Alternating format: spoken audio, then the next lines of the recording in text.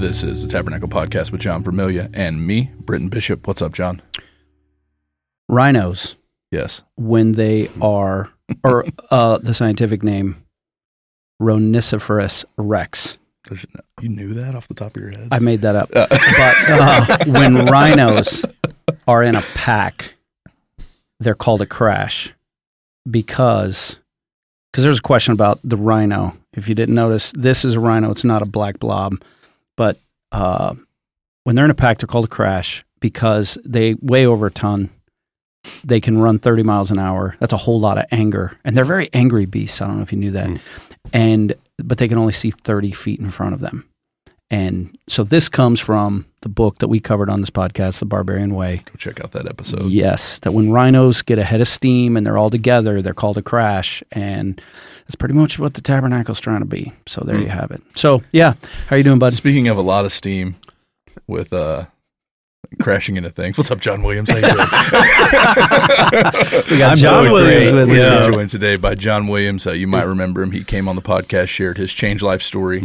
So we're pumped that you're back. Care pastor. A real pastor. Yeah. Captain of all things productive First around John. our campus. He is First John. Yes, he No. is. I'm third John. No, I'm first. No, you're First John. Yeah. I'm First John. Love Yeah. it. You're First J-Dub, John. what's up? Welcome. We're excited to welcome you and a guest that you brought with you as well. So Right. you want to introduce her? This is Sarah Schreiber and No R. Schieber. Schieber. Excuse me. I always get that wrong. Sarah started attending a year and a half ago, 2 years maybe? A year. A year ago. a year And With her husband, Brian. with her husband, Brian. Yep. And they walked in on a Saturday night just to check the place out, and I don't think they left. Nope. And Been sleeping here and everything. Yeah. Whoa. Yeah. Whoa. But Sarah's walked through some pretty tough things in her life, along with all of us, and I just appreciate her. And so, Awesome. welcome. Welcome. Thanks for having me. It's interesting. The first night we came, I'm sure John remembers this. He introduced himself and said, I'm the care pastor. I said, I'm coming for your job. Wow. He goes, wow. Not many people say that. Sarah bringing the heat. Yep, and that's okay. He said, you have my dream job. Yeah, Right. But she doesn't know all the other things that go along with it. Right. But Sarah's also a wife. You're a mom. Yeah. A singer. You've recorded albums. Yeah. You're an author. Yep. And you've served in the church. You've served outside the church. Yeah. You have a long history with church and with the Yes. Lord. Yeah. Yeah. The Lord is so sweet in my life. And yeah, I'm a singer, songwriter, author, speaker. I travel the world. I've charted on Billboard with my music.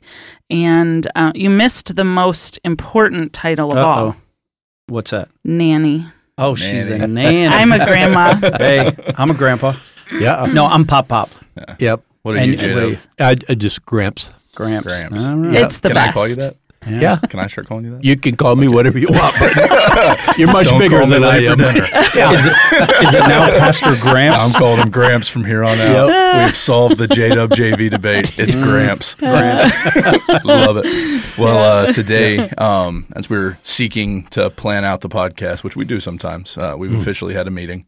Yeah. 90 episodes. We had our first meeting. 90 episodes in. We had our first meeting. It only lasted 30 minutes, and we didn't even. And we realized there was nobody there that usually takes notes in our meetings, so one of us had to get our laptop out. That was me. So, but yeah. You run a very good meeting. Yes. Quick, easy, concise. There was no food, but yeah. There will be today. But as we're, I've talked to you a couple times, and you guys, the two of you, and I believe Heidi Burgess is kind of a part of your crew as well. You guys have started a group here at the Tabernacle that's grief. It's a grief group. I Right. think it kind of organically came out of our Blue Christmas and just kind of realizing that there was a need here at our Buckley campus specifically, but as well as our Manistee campus, that there are people that are grieving, that are experiencing and walking through loss either recently or in the past, but haven't had the time, the space, or the place to process those things properly. And I remember you sharing, and I won't go into the details, but there are people that are in a long form of this grief. And so just kind of, I think, through your heart, a desire to see people experience healing that comes from Christ and his people and being loved on properly and working through that. And through that, I was like, man, that would be a great podcast episode. So I was like, hey, J-Dub, with 2 weeks. I think I gave you 2 Gramps. weeks or a week. No, I said, hey, Gramps. Yeah, it was a week out. And the only reason I asked, you said, yeah. And I said, I wanted to ask you to do it that week, but I was like, nah, I probably need to give him a week. So, Yeah. But I was like, hey, Gramps. No, J-Dub. Let's rock on this podcast about grief. And you said, absolutely. Can I bring Sarah? And I said, absolutely. Yeah. Do you need John and I? And you said, no, but we're still here. Yep. No, I'm just kidding. So, we're jumping into this topic of grief. Right. So I guess I would open with the question, and it's open for anybody to answer or give their interpretation too, but how would you to the listener describe what is grief? Oh, man. Grief obviously is, it doesn't just happen when you're when you lose somebody. You could go through a divorce, you could lose a job. There's all different forms of grief. The biggest one is when you lose somebody you love, and that's probably one of the harder griefs to walk through. And we call it this journey called grief, and that was kind of Sarah's book that she wrote, A Journey Called Grief. And so we kind of jumped in there, and my vision was just to get some people together that love the Lord, that really, respond to this. And so I think there was 4 of us that sat down originally and started talking about it, putting it together. And then Sarah stepped up and said, well, I'd like to lead it. And she's doing an excellent job at it. And, I kind of threw her to the fire, and then a couple times she looked at me and I just shut up, let her lead, and she does a good job. I make a few comments, some she likes, some she doesn't, I'm sure, but we get through it, right? I like them all. Yeah. No, it's interesting. He just said that my book is called A Journey Called Grief, and the word journey, the definition of it is going from one point to the next. And one of the difficult things in grief is that it's really easy to get stuck. Mm-hmm. It's really hard to process grief. We were created before the fall, which means we were created by God as perfect beings before there was sin, suffering, sickness, death. Our minds were not created to process death. Yeah. So let's just start there. And now, as humans who have suffered the fall, we have to process this awful thing. Mm-hmm. It's really hard. And then you fast forward to today, where we live in a society where it's instant gratification. I tease when I'm speaking to a group of women, if I start a diet on Monday, I better be skinny by Tuesday. Like that, you put popcorn in the microwave, it's done in 3 minutes. I mean, you don't even have to put it on a stove anymore. It's our lives are instant gratification.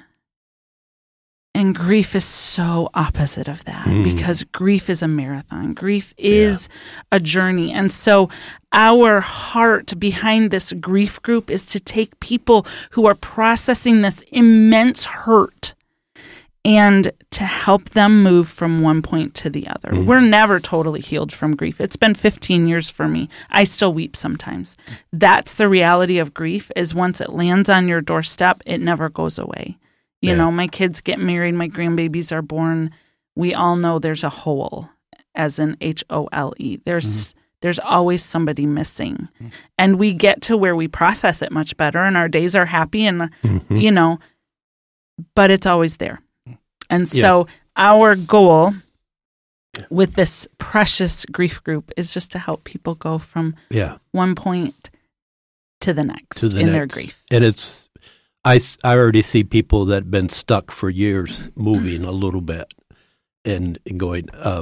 Barb and I went to a movie yesterday, A Man Called Otto. I've heard about this. Which I warned the grief group not to go to, by the way. Yeah. And then you go. But to me, go.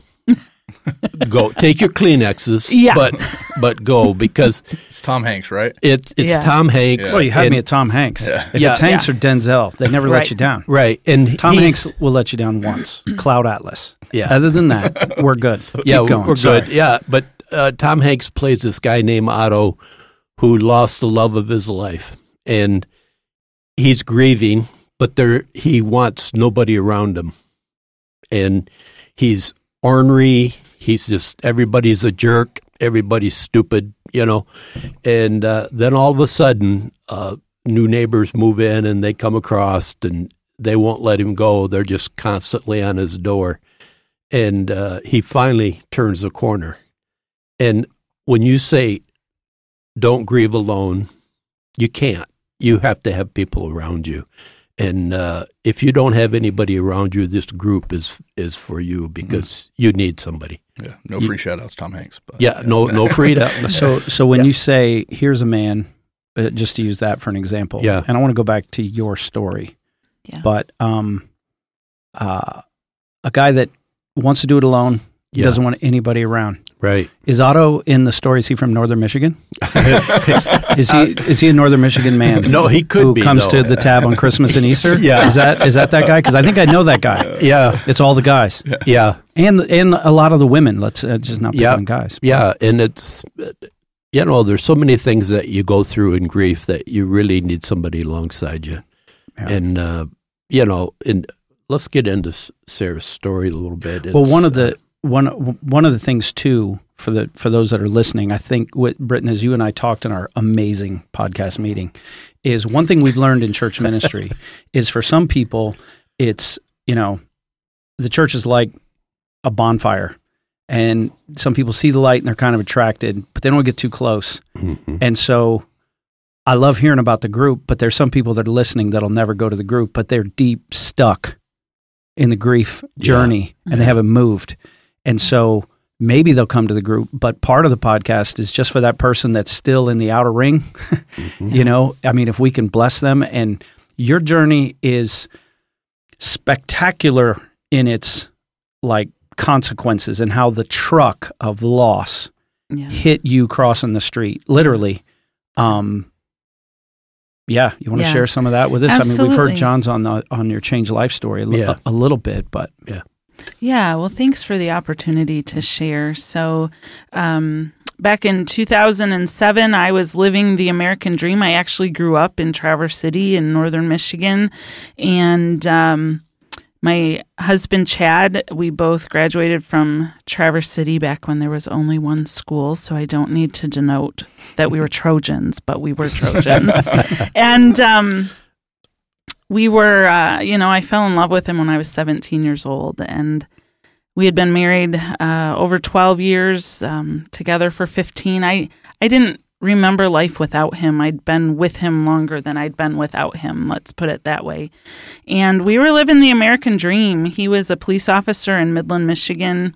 He had just been named Officer of the Year for the City of Midland Police Department. And I had just released my first solo album after years of traveling with a Southern Gospel trio. We decided to go out on our own, really with the ultimate goal. We felt called into full-time marriage ministry. And so we thought, let's use Sarah's music to get in the door at churches across the country and then invite ourselves back to do what we really wanted to do, which was to minister to marriages. And we had done a marriage retreat at this point of our own, taught our own, we were on our way. Our kids were thriving. Our kids were 11, 9, and 6 at the time. And on October 7th of 2007, Chad and I were running the Chicago Marathon. And in mile 18, he collapsed and died at the age of 35. The picture of health, 6'2", 165 pounds. We had no idea anything was wrong. And what I say is that in literally one heartbeat, I became a 33-year-old widow and a single mom. And we were instantly thrust into a journey we did not want. Mm-hmm. And it was hell. Mm-hmm. To be very honest, the journey through grief, there is no other way to put it. It is hell. And I had the weight of a national ministry on my back as I walked through this. I had the expectation of, well, you're a woman in ministry, so put a verse on it and get better. You're a seasoned woman of faith. Come on. And to be honest, I'll never forget leaving the hospital after IDing his body that day. And the city of Chicago was in absolute chaos. Over 300 runners had collapsed. The city was in gridlock. They had put out an APB for ambulances and personnel to come from all over. And they took him to the wrong hospital. Without an ER, they took him to a VA hospital, and there was a level 1 trauma center across the street. So it was chaos. And I'll never forget going to ID his body and sign the paperwork. And we were leaving out the back of the hospital because the press had already begun to gather at the front door. They had heard someone had died. They had heard he was a cop. And they took me out and put me in the back of a police car, which I always thought was funny. I'm like, this is kind of ironic. Thanks.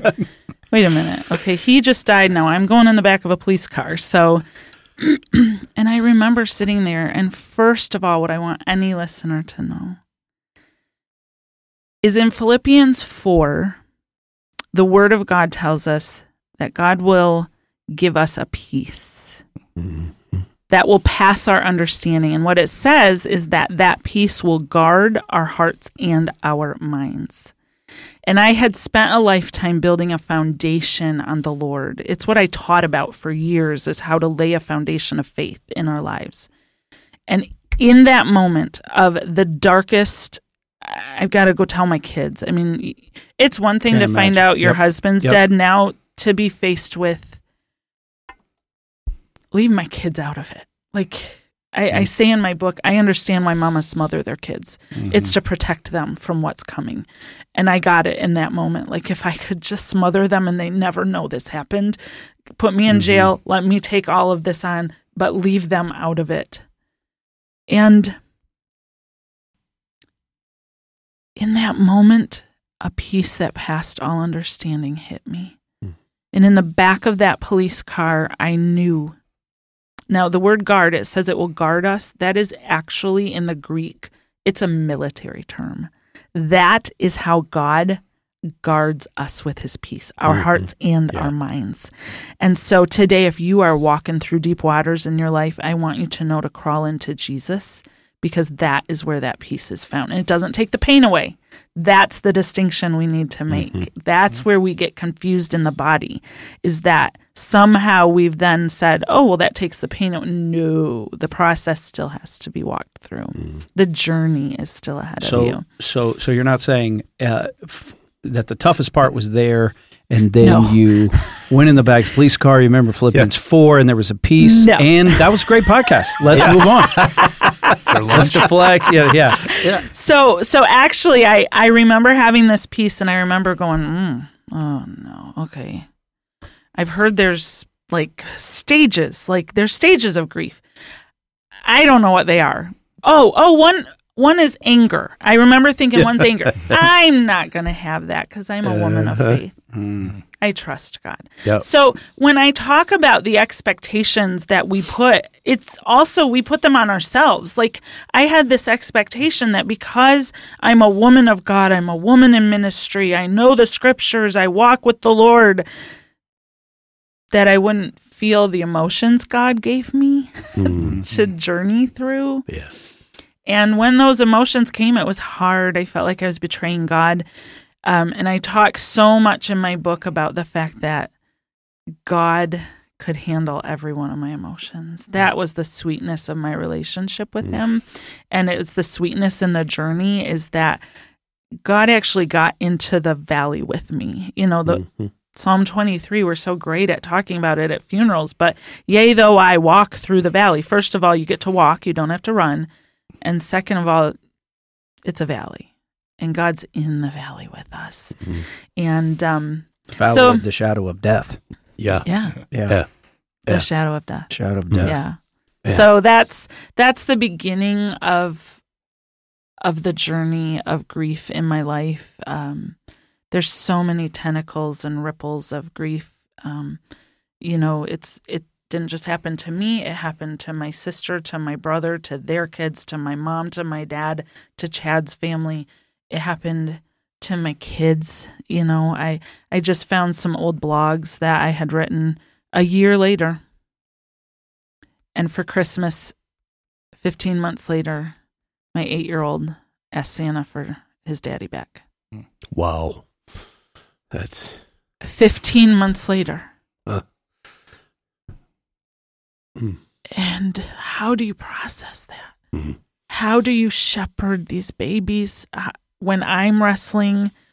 And so a lot of my book, a year after we lost Chad, I had the opportunity to write an album in Nashville and record a song called Christmas in Heaven that went crazy and charted on Billboard. And, I say that song Christmas in Heaven kind of gave us our hope back, because it was a tangible way that God showed my kids and I that he did have good plans for us. For so long, Job 3:25 says, "What I feared has come upon me, and what I dreaded has happened." Mm-hmm.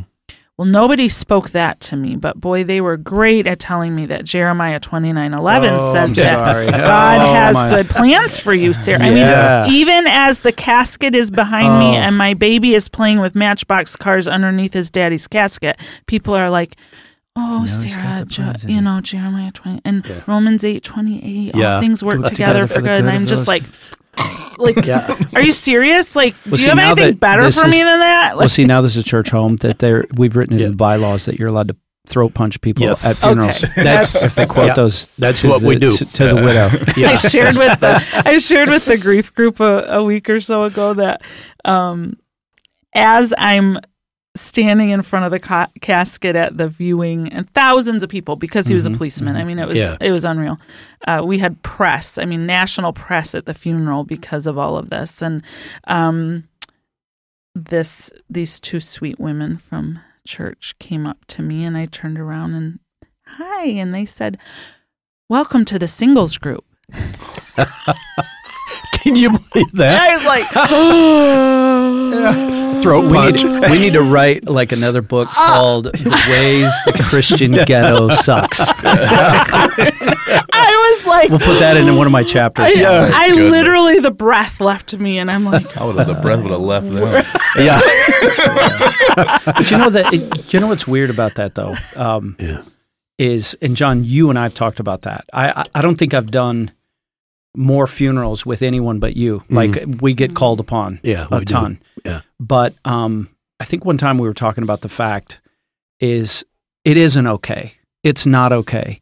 But people don't know what to do, which is also why we have the group, which is also why you wrote the book. And if people aren't people of faith, or they just have a shred of faith, even God's people, when they come to one of these things, they want to say something, and they don't know what to say. Yeah. And so we've actually warned people, listen, people are going to tell you that, and they're going to quote that, and we try to armor them up, because at a funeral, as the widow, you're the chief griever. Yeah. And so then these other people are trying to that's why they want to bring you food. Yeah. It's because that's what I really want to do is eat. Yeah. I want to eat all these casseroles, you know. And this isn't to slam any, if you're listening, you brought a casserole, God bless you, because it's just trying to process that people want to say something. And because one thing with grief, and I made a note to ask you both about this, because, I knew you started the grief group and that it was happening, and we were at a board meeting, I think it was this week, and we're down here in the war room, which is right outside the dungeon, and you guys were upstairs here in T1 in Buckley, and in the middle of the finance report, there's some walking around, and they're like, "Hey, what's going on?" I said, "That's the grief group." So then the finance report pops off. All of a sudden, I thought there must have been a stand-up comedian upstairs. There was this raucous laughter that I almost had to go, "Hey, this is I was going to go up and say, this is a grief group. Calm down. We're trying to learn about finances here, and I don't do well." But my point being that grief, it's got that weird fluctuating. Like I imagine there's one moment where it's devastation, and then in the next moment, it could be a cheeseburger, and you're like, oh, he loved cheeseburgers. Do you remember that one cheeseburger? And then people feel guilty because they just had a giggle. Yep. You know, because I've seen funerals where they break out in giggling. Yeah. And then they're weeping. Yeah. Or weeping and giggling because it's this, like you said, it's this big journey that's like just a huge mess. Yeah. Yeah. I said to the group this week, I said, the reality of grief is we like to think of life as, 2 steps forward, 1 step back. Grief is 1 step forward, 10 steps back. Do you fall down in there too? Oh, do you? Yeah. You can't get up. No. That's the reality of grief. Is for a long time you can't get up. Yeah. And what people need to know is that's okay. Mm-hmm. And what I'm trying to equip the church as a whole with is let's get down in the valley with each other instead of trying to pull each other out. Mm-hmm. People have to walk through the valley. Mm-hmm. And somehow we take it upon ourselves to pull them out. We think that's our job, is I need to speak to you and help you come out. Grief is not like that. We need to be allowed. I would say so I started journaling the day Chad died, and where I was going with the whole Nashville thing is that I went looking for a book. There weren't blogs. I mean, this is 15 years ago. Blogs were just a brand new, I had dabbled with my own blog. And there was something called MySpace. Yeah, right. Yeah. But do you remember that kind of crashed, and then it's like the beginning of Blog Spot, and so it's this weird time, and it's like 8, 10, 12 months later, I'm still weeping and thinking I've lost my mind. Like I'm that person who I'm going to be put in a hospital. Like I'm losing it. And because you think 8 months later, you should have a grip. You should have it together. And I said to my producer, I can't find, I want somebody's true journey written to me. Like this is what it really looked like. And he said, you're writing it. And I said, what do you mean? He said, your journals. Your journals are the true journey. That's the window into grief. I was like, oh. So it only took me, 12, 13, 14 more years to publish it. But that's what this book is it's a month-by-month reference so that if you're a grieving widow and you're 8 months in, you can go to Sarah 8 months in and go, oh. You can feel validated. You can feel like you're okay. And so that was the beauty of starting that journey of journaling. And so I look back and I can reference, this is exactly what I felt. This is exactly what we walked through. And it's been so precious to have the journey. Yeah. When you talk about peace, there is a peace there, but you're still going through hell. Yeah. And I was reading in Philippians last week, the first chapter there when Paul, he says, grace and peace. The first thing we have to realize is the grace of God that brought us to where we are. And we have to accept that grace, and we have to realize the situation we're in. He knows about it. He's covered us. He's done everything. And once we accept that, then there's peace. It isn't peace and grace. It's grace first, then peace. And I kept going, that kind of jumped off the page at me when I was sitting there reading it about grace and peace. So to the person listening that maybe they're hearing this idea of I've got to accept this grace, there's grace and there's peace, and we want the peace. Yeah, we do. And so how would you practically maybe speak to that person, and maybe from both of you guys' experience and what you've gone through? Because in your changed life story, you share the story of you and Barb losing one of your children in a tragic accident. And so I would encourage you, go listen to that podcast as well, because John shares candidly and honestly what that process looked like. But for both of you guys, that grace aspect of this, because it can be, I imagine, right? I am not one that has walked through much in my life experience from a tragic grief. There have been things that have happened in my life that have been difficult to walk through, and I'm sure I belong in your group. But I was right over here going, I know your changed life story, bro. I just make jokes about it, and that's how I deal with it. So, but from you guys' experience, and maybe to the person that is standing in it or is in the valley, is laying in the valley and doesn't see the getting up portion. They don't even know if they could make it to your group, whatever. What does that grace aspect look like? Because I think that can be one that would be easy to forget in the midst of it. Right. Well, so, in you guys' experience. The grace that you finally, it doesn't come immediately. It's there, but you can't process it. It's knowing that God's in control. And, I talk to a lot of different people, and if I use this statement that if it wasn't for God, so would I. You walk into different situations, and if it wasn't for the grace of God on my life, I would be hopeless. I couldn't walk through grief. I'd be better off, whatever. And once you accept that grace, once you realize there's grace, then you allow the peace to come in. At least that was my journey. Yeah. In grief, there's so many different stages. Yeah. There isn't just 5. There's millions of them. Yeah. I mean, and you talk about it was a year. Well, in the things I've done and looked at the end of the year, you're still going to be frustrated.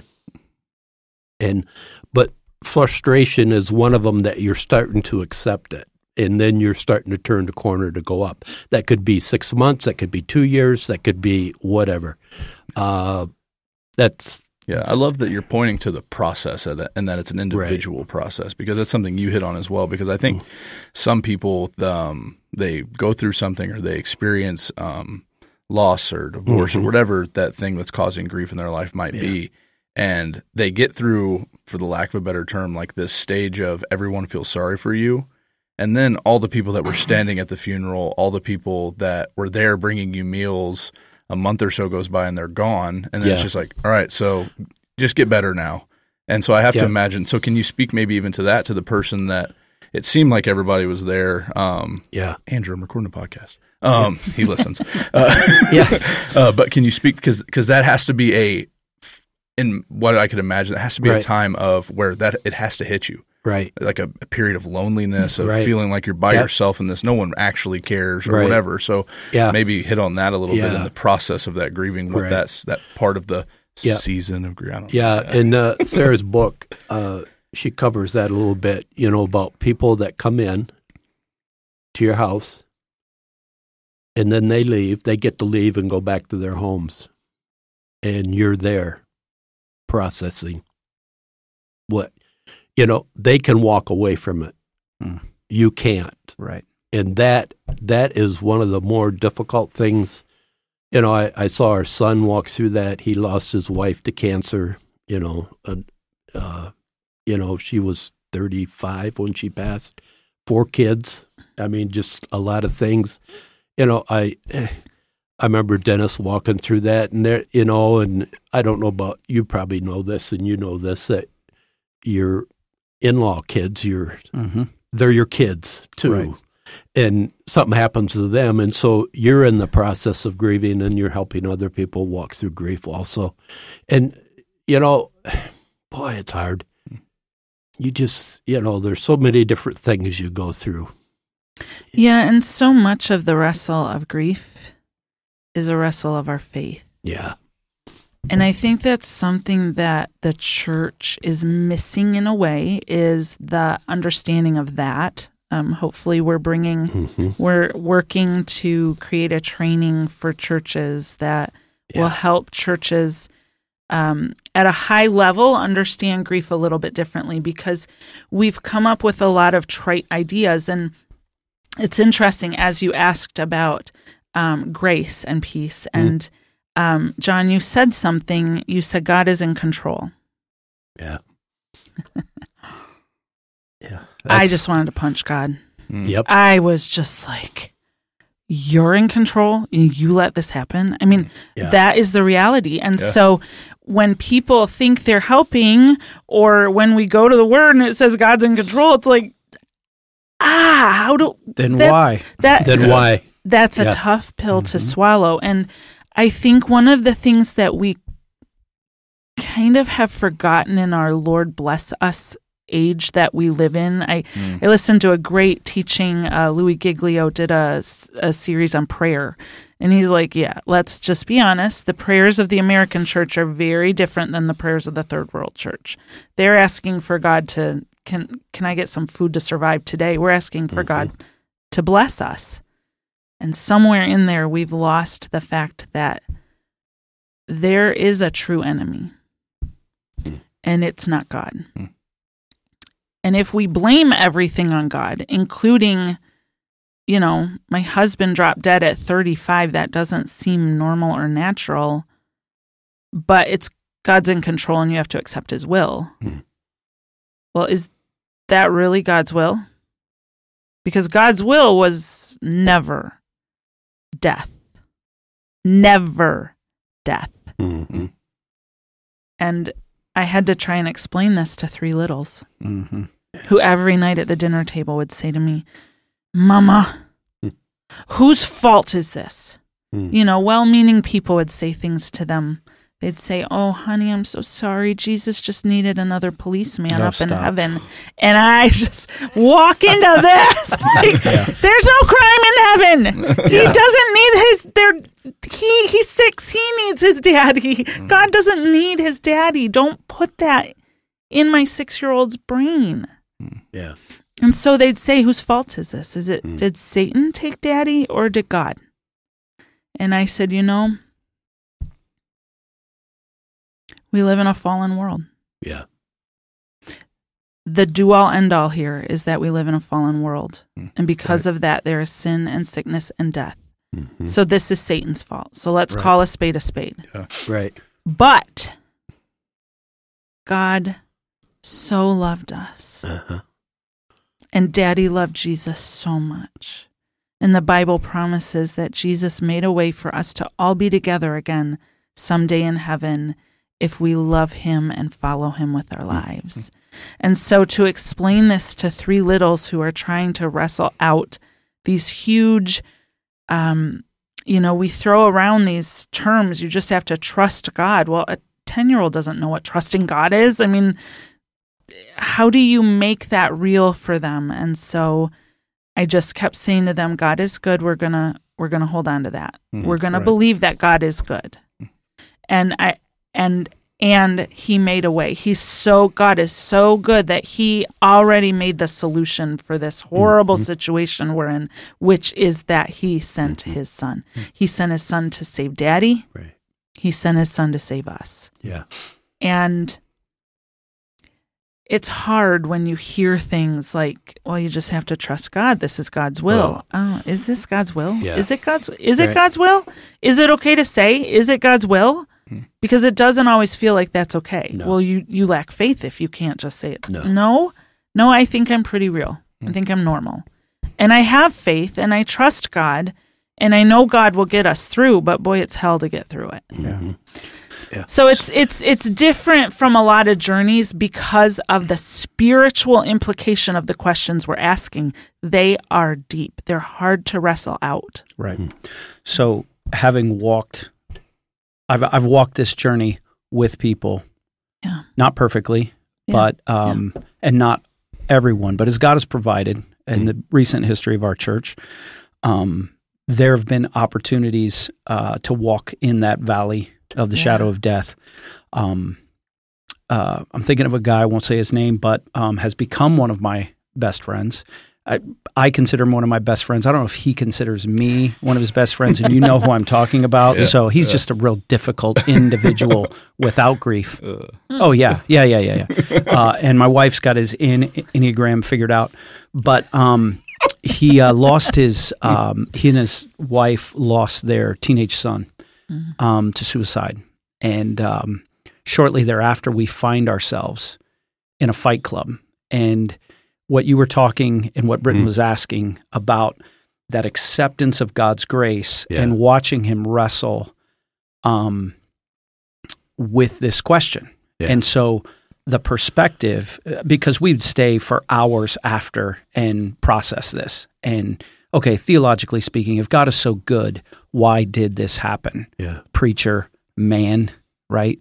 Yeah. And there was a message. I can't remember if it was the last year. It was 2022 or wherever, where I stole this from somebody else. But this idea when we're faced with a challenge of faith, any challenge of faith, but we'll use it with grief, where you're trying to go in the journey is like as your feet are walking, one foot has to come up off the ground, and you have a moment where you're full of doubt, you're full of pain, full of sorrow, full of the whys, and you can either doubt in the direction of God, or you can take a step back. And part of the Spurgeon. What's that? Sorry, I just clicked in my head and I said it out loud. My bad. Yeah. Did I steal from Spurgeon? No, you didn't steal it. He's the one who coined the phrase of the bullet fit, shoot it. Yeah. So it was Spurgeon. But I remember in the message, I lifted up one of my legs and said, in that moment, you can either doubt in the direction of God or not. That's not easy. I'm not making that trite. I'm not turning that a Christian ghetto phrase. But part of the perspective that that made me think of that is you said with your children, and I'm not diminishing that. I don't care if they're children or if they're 75 years old. They're just little children with wrinkles. No offense. No offense, Gramps. But no matter where we are in the spectrum, is you said you chose. It was a choice in that moment. I don't know why. I don't know the reason. And I found myself saying to my friend, I don't know why. I know all those verses that suck right now are still true at given at inappropriate times, but you can either doubt in the direction of God, why did God allow this? Or you can make it drive you away from God, and all of our bad theology, I'm thinking right now also of, people know this, it's public, David and Lindsay, who are on our staff. They lead worship and with me, or they work with media and our graphic arts, and they're at our Manistee campus. Lost a child at was it almost 8 months of her pregnancy. Lost a child. We had a funeral, and my wife wanted to be there. She couldn't be there, and she was like, "I'm going to send a gift." She made this comment to me: "Is the whole grief market needs to up its game, because everything was God's little angel, God's little thing, this, a little that, and she was trying to find the perfect thing for her friend Lindsay. And Lindsay and I were talking about, Lindsay's laughing about it, but also with a tear, which is like, if I get one more direct message about, hey, I wanted to say that, So the perspective that you were talking about is not only doubting in the direction of God's goodness and trust and faith. That's hard to do. That doesn't happen in an instant. Right. Because back to my friend, he was like, well, here's what I want to do is just get mad at God and, do all this stuff. And then I tried to work in on the eternal perspective. If all you think that there is in this life is what there is in this life, we're hopeless. That's right. And that's where we are in the 1 Corinthians sermon series right now. Yeah. But if you believe that this life is a blip, it doesn't make it okay, because this life matters. Yeah. But I have resurrection hope. Right. And I watched him get to that perspective. And he said something that you might appreciate. I don't know if you met this guy, but it would be funny. It would be worlds colliding. Oh, yeah. He said, I would. And I think his son was 14. Yeah. And he said, I can't, and his son was a believer, passionate about Jesus. Yeah. He was more fired up about his faith than his father was at that moment, by his father's own admission. Yeah. And he said, when I get to heaven, the first thing I'm going to do is, and I may have this wrong, but he said, the first thing I'm going to do is I'm going to hug his neck. And then after I let go of that hug, I'm going to punch him in the face. Yep.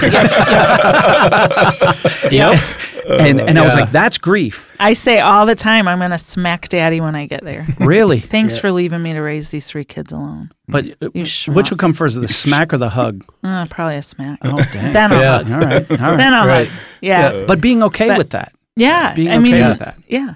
Yeah. That's the reality of, that's what we walk through is... It's hard. It's so hard, and I wish there was okay, you do these 5 things, and you'll be okay. Well, isn't that what you guys are doing with your class? Yeah. Go to the grief class, get fixed. Yeah. And what I tell And then become a member. in the leaning,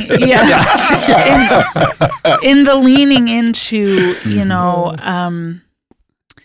what I tell the grievers is that every day, and sometimes it's every single breath, we have to choose to trust God in this journey. Mm-hmm. And if I encourage grievers to go read the Psalms, because so often David is screaming at God, and then at the end of the Psalm, he says, all right, I'm going to trust you. And that's what my book is. It's me. I mean, I wrote Psalms. I'm like, God, why? You could have saved him. Like, why? And I... and then at the end of each one, I say, okay, I don't know how to trust you right now, but I'm going to choose to. Mm-hmm. And so a lot of what we are walking grievers through in our group is more the spiritual side of grieving, the vulnerability that you feel. Mm. We can walk through life and think, oh, life is awesome. Nothing bad's ever going to happen to me. And then it does. And then oh, crap, something bad could happen tomorrow. Or, and so there is this, I say that my DNA was pierced with vulnerability the day Chad died. Mm-hmm. And if I could say to you one thing that the Lord deals, I don't even feel that the Lord deals with me on it because I know he understands it. But I deal with it is my fears. Yeah. I have big fears. And I know that the Bible talks about fear. And so I'm like, oh, Lord, I'm sorry. I'm trying so hard. But I do fear that something will happen to my kids because I know the hell of the journey. Right. But I also know the God of the journey. Mm-hmm. And I know he'll get us through it. I just don't want to go through it. I don't want to feel that again. Yeah. And so it's this vulnerability that you feel once you've been faced with death. Mm-hmm. Like, oh. Yeah. No. And, I think that was one of Barb and I's biggest fear, at least for me. I know it was something else is going to happen. Mm-hmm. I lost a brother in Vietnam, then we lost our child, then Michelle, our daughter-in-law, passed away, and I told people the other day that I'm having a hard time with my friend dying this last year. Mm. And that just came at me like a ton of bricks. I didn't think I would grieve like that, but I am, and so I'm walking through all those steps again, and and that spurred on the class too to do that. But and we think about trust, and then I go to John chapter 11, of course, and it says when Jesus saw her crying, and the Jews who had come with her crying, he was deeply moved in the spirit and troubled. And then later on, when he actually goes to the tomb, he says he sees them crying, and he has compassion on them. And I see that. And so when you walk through, God knows. We have to trust that, which is, but you realize that God has compassion. God cares. And God is walking through that valley with you, and he's shedding as many tears as you are. Yeah, that's the shortest verse in the Bible.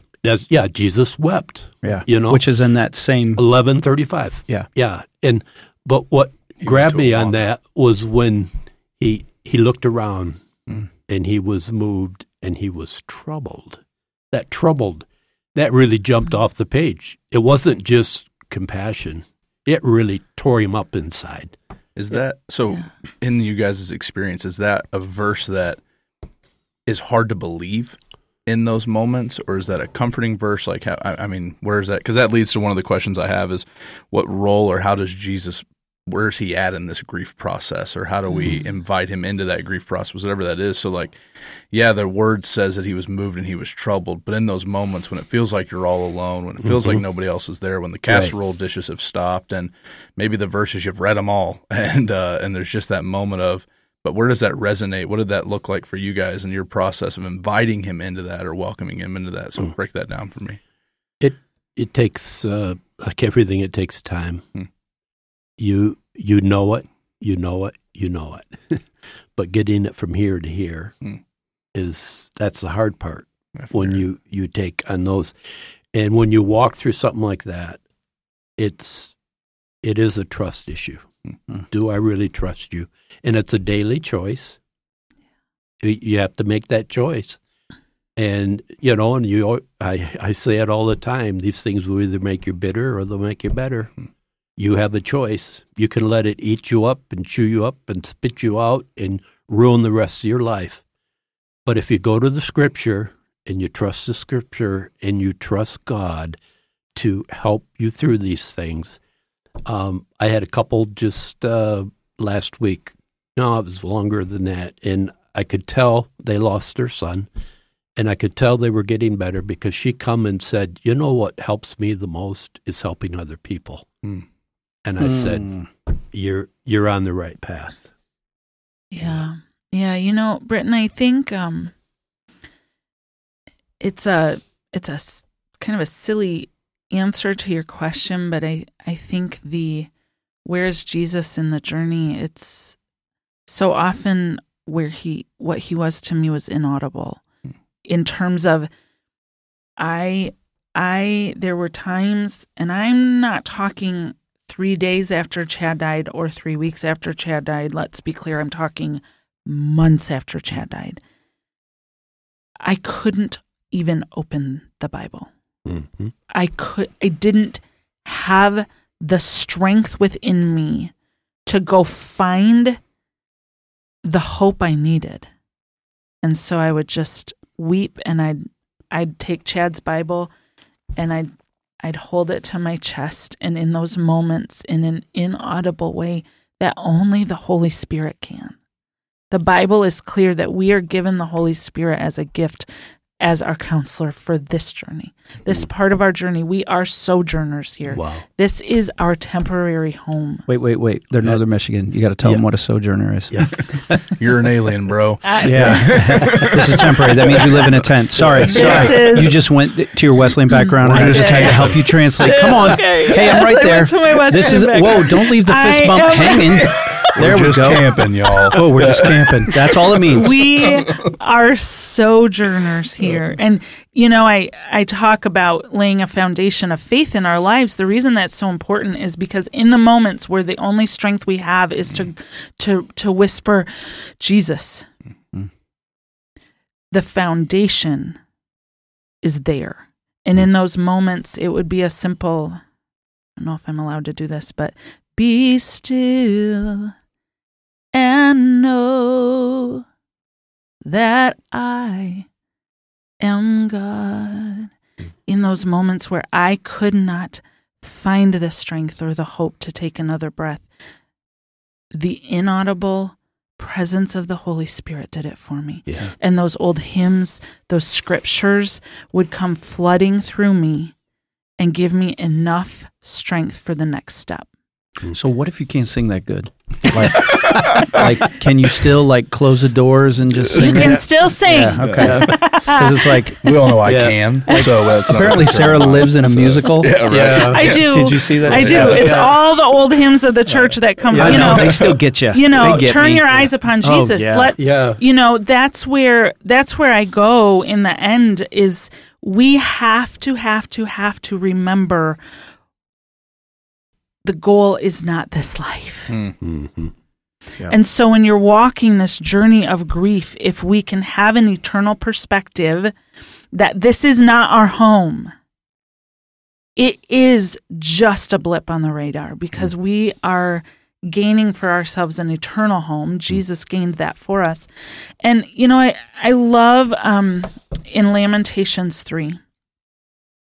In Lamentations, if you're not familiar with, the most often read book in the Bible, the city of Jerusalem is in rubble, shamble. It's been destroyed. It's gone.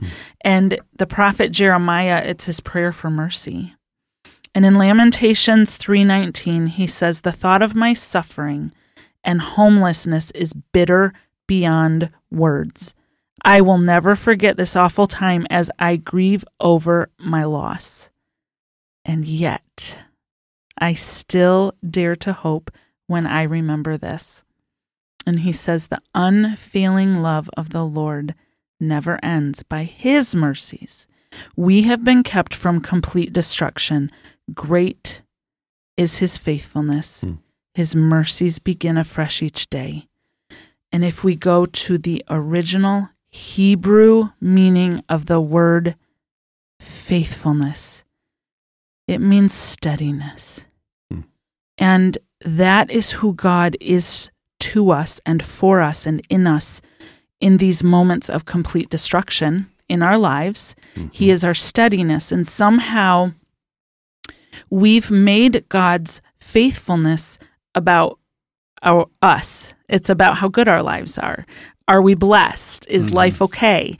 Then God is more faithful. You know, how often do you hear the biopsy came back negative? God is faithful. No. No, my husband dropped dead. God is faithful. Because God's faithfulness has nothing to do with me and everything to do with him and who he is for me in the valley. And so... Word. Yeah. God's grace.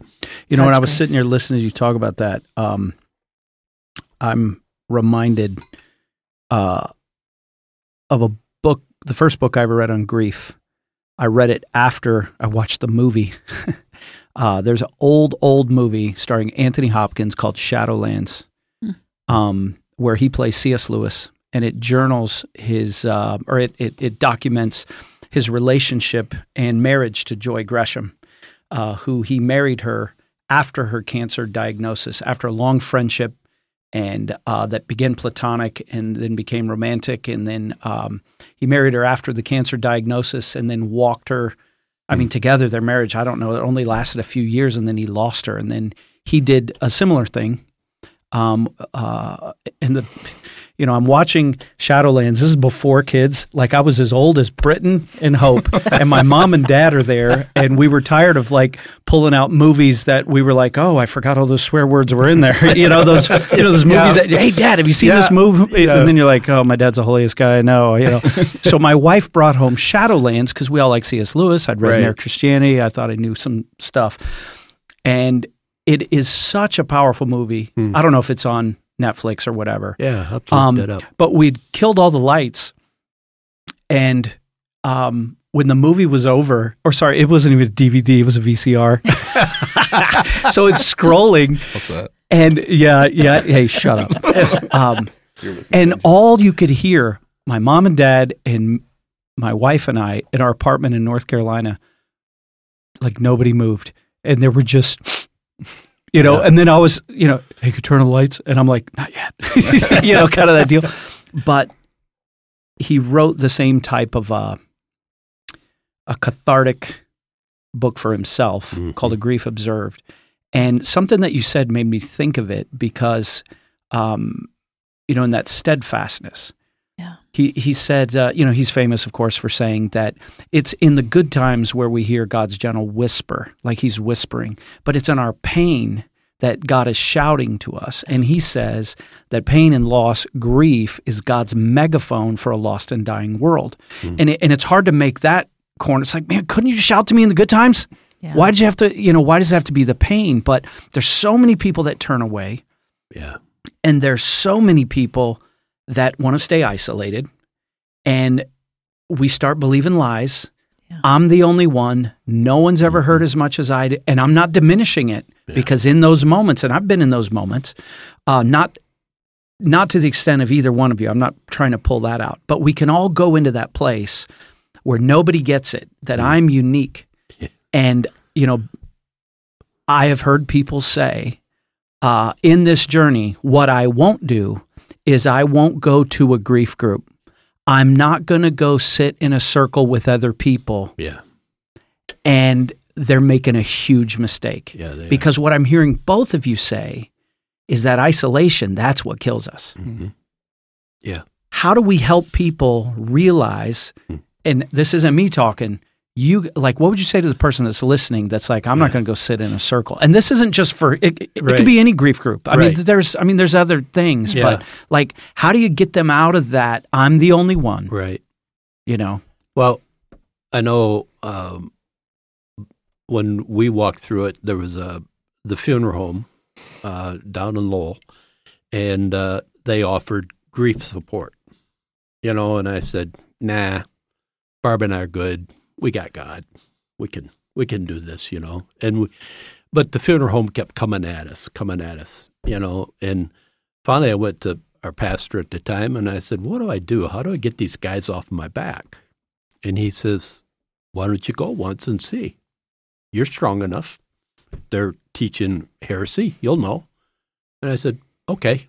So Barb and I went, and it was a guy by the name of John Canine out of Detroit. And it was the best thing Barb and I ever did. We realized it did a couple things for us. One, right away, he knew we were Christian. I knew he was Christian. Matter of fact, we had him come speak at our church at the time, one time. But anyway, we walked through this group together, and he would ask certain questions, and we'd share and talk.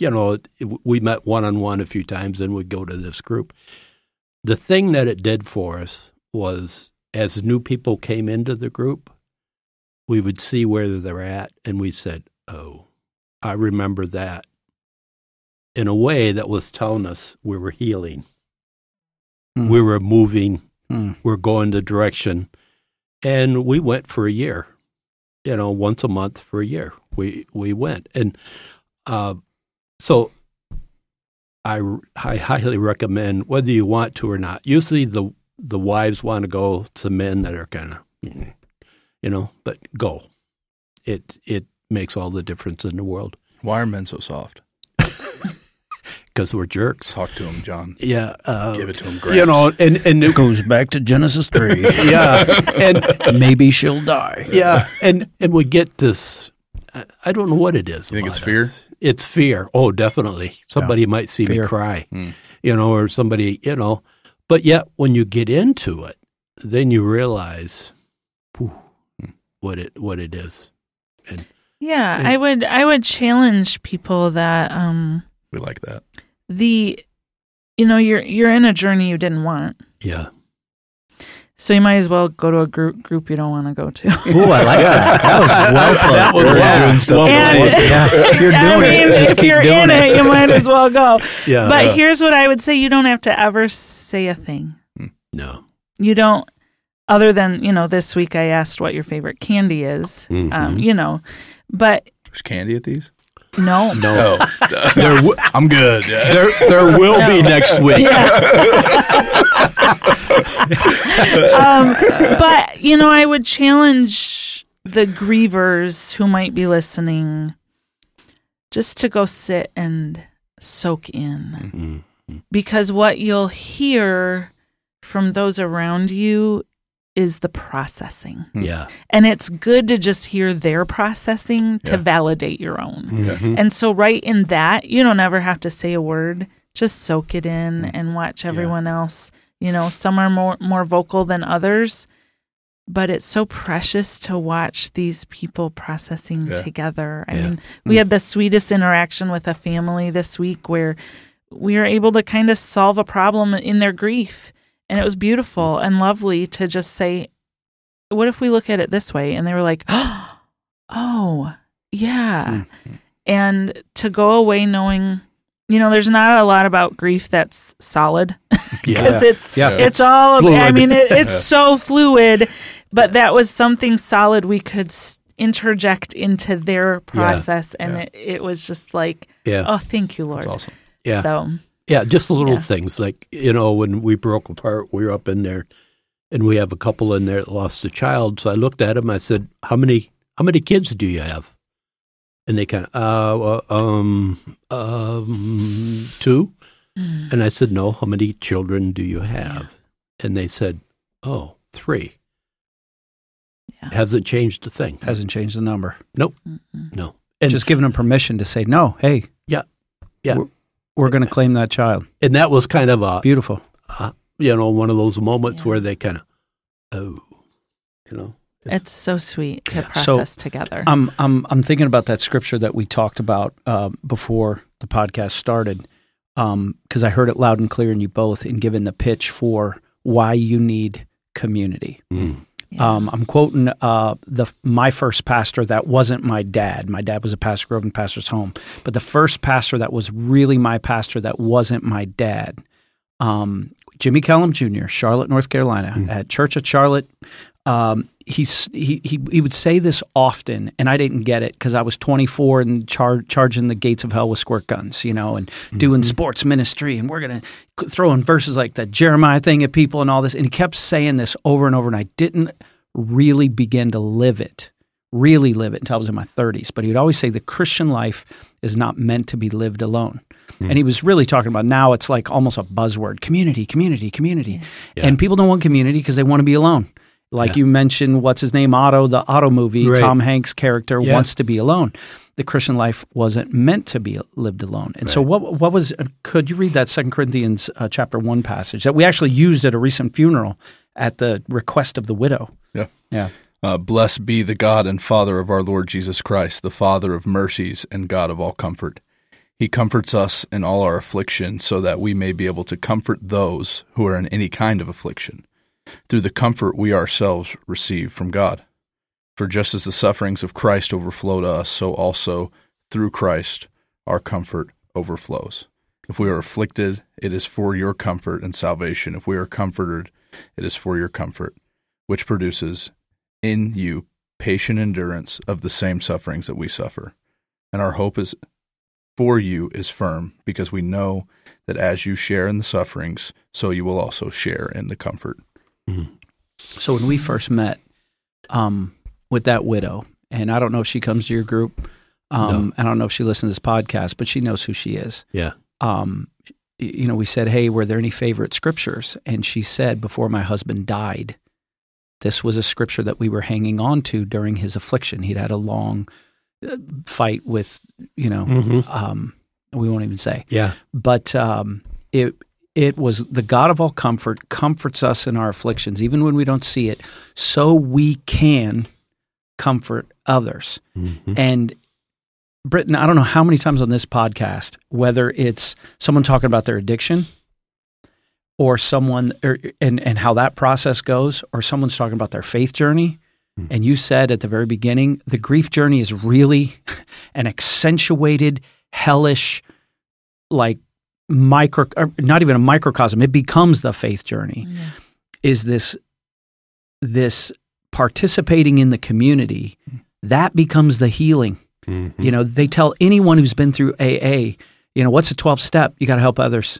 Yeah. What's key to your sobriety? Helping others. Yeah. And, maybe some people, there are exceptions to the rule? Maybe. What I've always learned is Christians are always looking to be the exception. And I love to go, oh, you think you're the exception? Yeah, you're not. Yeah. There's something catalytic, I think, in our journey when we're participating in the journey with other people. They're speaking into ours. And I loved what you said when you heard someone say something and you go, oh, I remember that. Because in the middle of the hell, you still think you're in the hell. Yeah. And you don't realize that I've actually progressed, maybe. Yeah. So, the Christian life's not meant to be lived alone is what I hear you're both saying to that person. Yeah. And grief is no exception. Yeah.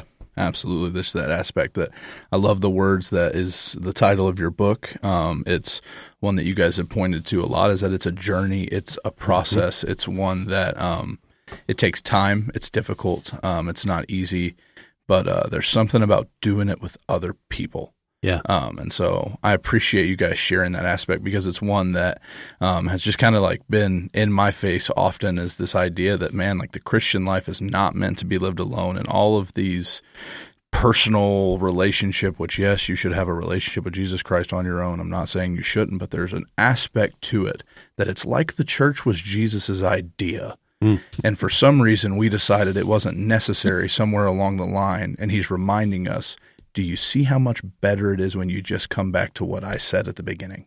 Yeah. There's a reason I got some dudes together and we walked around the lake together. Jesus could have done all that without the bums. Yeah. Right? Yeah. Who's the greatest, me or Britain? Right. Yeah. Well, Britain's bigger, so me is Britain. But he let him be a part of it. Yeah. And I think that we can learn something from Jesus, that in the process, allowing other people to be a part of it, here's the crazy thing, it might not be about you. You might show up to that grief group, and there might be somebody else there that needs to learn from your process or your experience. Right. And so I think that all of that is just thank you guys for sharing that, for journeying through the hell of your lives for the sake of others. You are the full embodiment of what we read in 2 Corinthians just now, that we're going to be comforted, but we're also going to make an effort to provide comfort through Christ in us to other people. And this is a free shout out because you earned it. John, plug away. Benjamin, our producer, I don't know if they can see that on the screen. Tell me to lift it up or down or wherever. Enough. Is it in the shot? Notes, yeah. Yeah. It's called A Journey Called Grief, a month-by-month reference for those who grieve by Sarah Schieber. And I don't know if we can link that in our show notes. It'll be in the show notes. Where can they buy this? They can get it on Amazon. Or they can get it through my website. I make a lot more if they get it on sarahschieber.com. So don't go to Amazon. Don't feed the beast. The website. I'll mail it right to you myself. No free shout-outs. What was the website again? sarahschieber.com. sarahschieber.com. It's SARAHSCHIE. It's IE, no R, John Williams. SHIEBER. Yeah. I also have a case of those books in my office. If they want to stop John by, outright. No. Those are your freebies.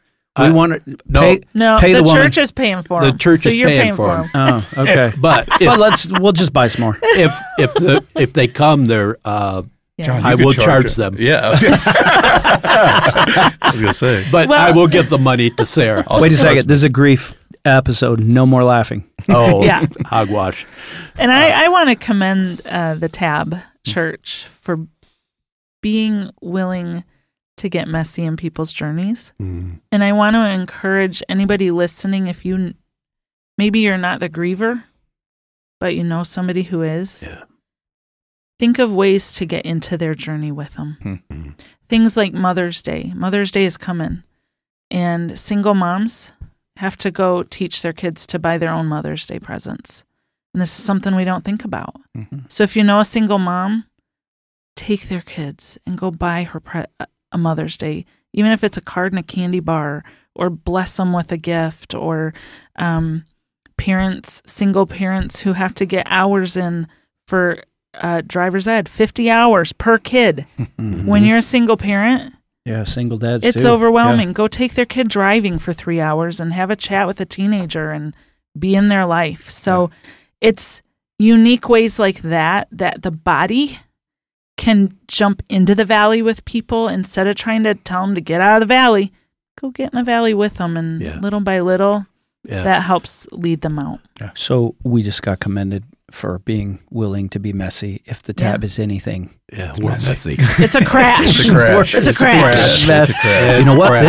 The organization of this podcast is a crash. Not anymore. Yeah, bro. Oh, yeah. It's You've still had a meeting. Yeah. We had a meeting. Yeah. Do you know how many times there is like a text on Wednesday night? Hey, Britt, what are we talking about tomorrow? And he goes, I don't know what you're talking about.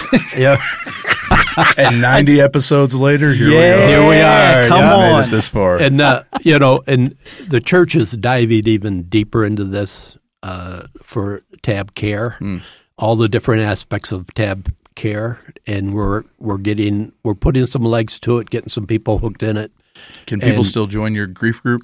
Oh yeah. What night do you guys meet? We meet Tuesday night, 6:30, right here in T1. Here in Buckley. In Buckley. We got to get that going in Manistee too. Yep. So if you're listening in Manistee and you want to help get it rolling, let's get it rolling. There's not a whole lot of paperwork and process that we like to mess around with here. It's like, and especially with J-Dub or Gramps, as he's known. Officially. Usually he starts Officially. He usually starts it and tells us 2 weeks later. And because he's a for real pastor, we're just like, we're good with it. Love it. So can people contact you? Too, if they want to figure out, hey, how do they be a part of the structure of the organization, be a catalyst, a coordinator or something? Or just have them call the church or email me, and I will connect you and do everything that has to be done. Love it. And or if you don't like John, just go to sarahschieber.com. Yeah, go there. She's album, get Christmas song. What is it? I'm going to go. Is that on Spotify? Christmas in Heaven. Yeah. Yep. Everything's available. All my music is on iTunes, and the only place it is not is Pandora, because they are not friendly to Pandora's the worst. independent artists. There you go, Pandora. Spotify that was not a is- No shout free out. shout out. That was a shout no down. Shout, yeah. No shout. Delete Pandora right now. We're starting a new movement. Green bean casserole's horrible, and so is Pandora. Yeah. Wait, I do have another question. What is your stance? Pie or cake? Oh, cake. Oh, no. Cake. My kind of gal. Oh, no. Cake with as much frosting as there is cake. That's And then I disgusting. follow with this. No, because this Pie. side is pie. Cake. This is pie. Sorry. Right. Cheesecake. Oh. Oh, boy. I that's found where out we got 'em. cheesecake is actually not a pie or a cake. It's its own thing. Yep, it's better than all of it. It's a meringue. It's a meringue. Depends on my mood. Yeah. I don't know. Okay. Trace cakes. Are you listening? Am I Yeah, allowed episode shout out to say Trace 100 cakes. coming up. No free shout outs, Trace Cakes. No but doubt. episode 100, I mean, a cookie. I thought there would both. be some here today. But Yeah. I You guys know. don't like cake? What's wrong I mean, with look you? at No, me. cake first of isn't all. bad. So No, it's not we're that going to I turn don't it like down. Yeah. I'm not If gonna there's turn down cake a- in the conference room, we're going to stop in. Yeah. It's just what is superior? Pie. The is pie superior. excites you. The cake is, Yeah, cake is like, okay. No, I I'm still going to get have to work excited, out a yeah. little Yeah, bit, I get still a little definitely sugar get bump. excited, yeah. But love them all. People Ice cream know. cake's good. Yeah. Cupcake, good. Yeah. I could just keep going, but it's like Bubba Gump. Yeah. I like cake salad, Love it. When I Sweet. played ball, cake gumbo. the church softball, we won't go down that path very far. No, John. No to church softball. Whenever I'd hit a home run, Barb would make me a cherry pie. Mm. So I always made sure I hit one every week. We had the same. But it was pie. It wasn't cake. It was, but I like cake. Yeah, cake's okay. I'm a cake guy. Cake's I'm all with right. you. I'm all of the above. And Skylar Bibles, we clearly need a new NLT. Yeah, so what is that? They no don't free make them shout-outs. anymore. I had to buy we a need to get used some one for We're my gonna get you in or husband. something. It's a promise We'll Bible. get you a Oh, goat promise skin or Bible. something. Yeah. Love it. Yeah. Sweet. Well, Good. yeah, Tab family. I think the core of this episode could be: don't do it alone. Find somewhere to live this life in community with people, because at the end of the day, it probably might suck, and it sucks less when you're with other people. And doubt in the direction of God. Yeah, down Yeah. the direction Turn of God. back to Jesus. Sarah, thank you. Gramps, thank Thank you. Good to be here. Benjamin, Yeah. thanks, bro. Benji. JDV, until next time, this is us signing off.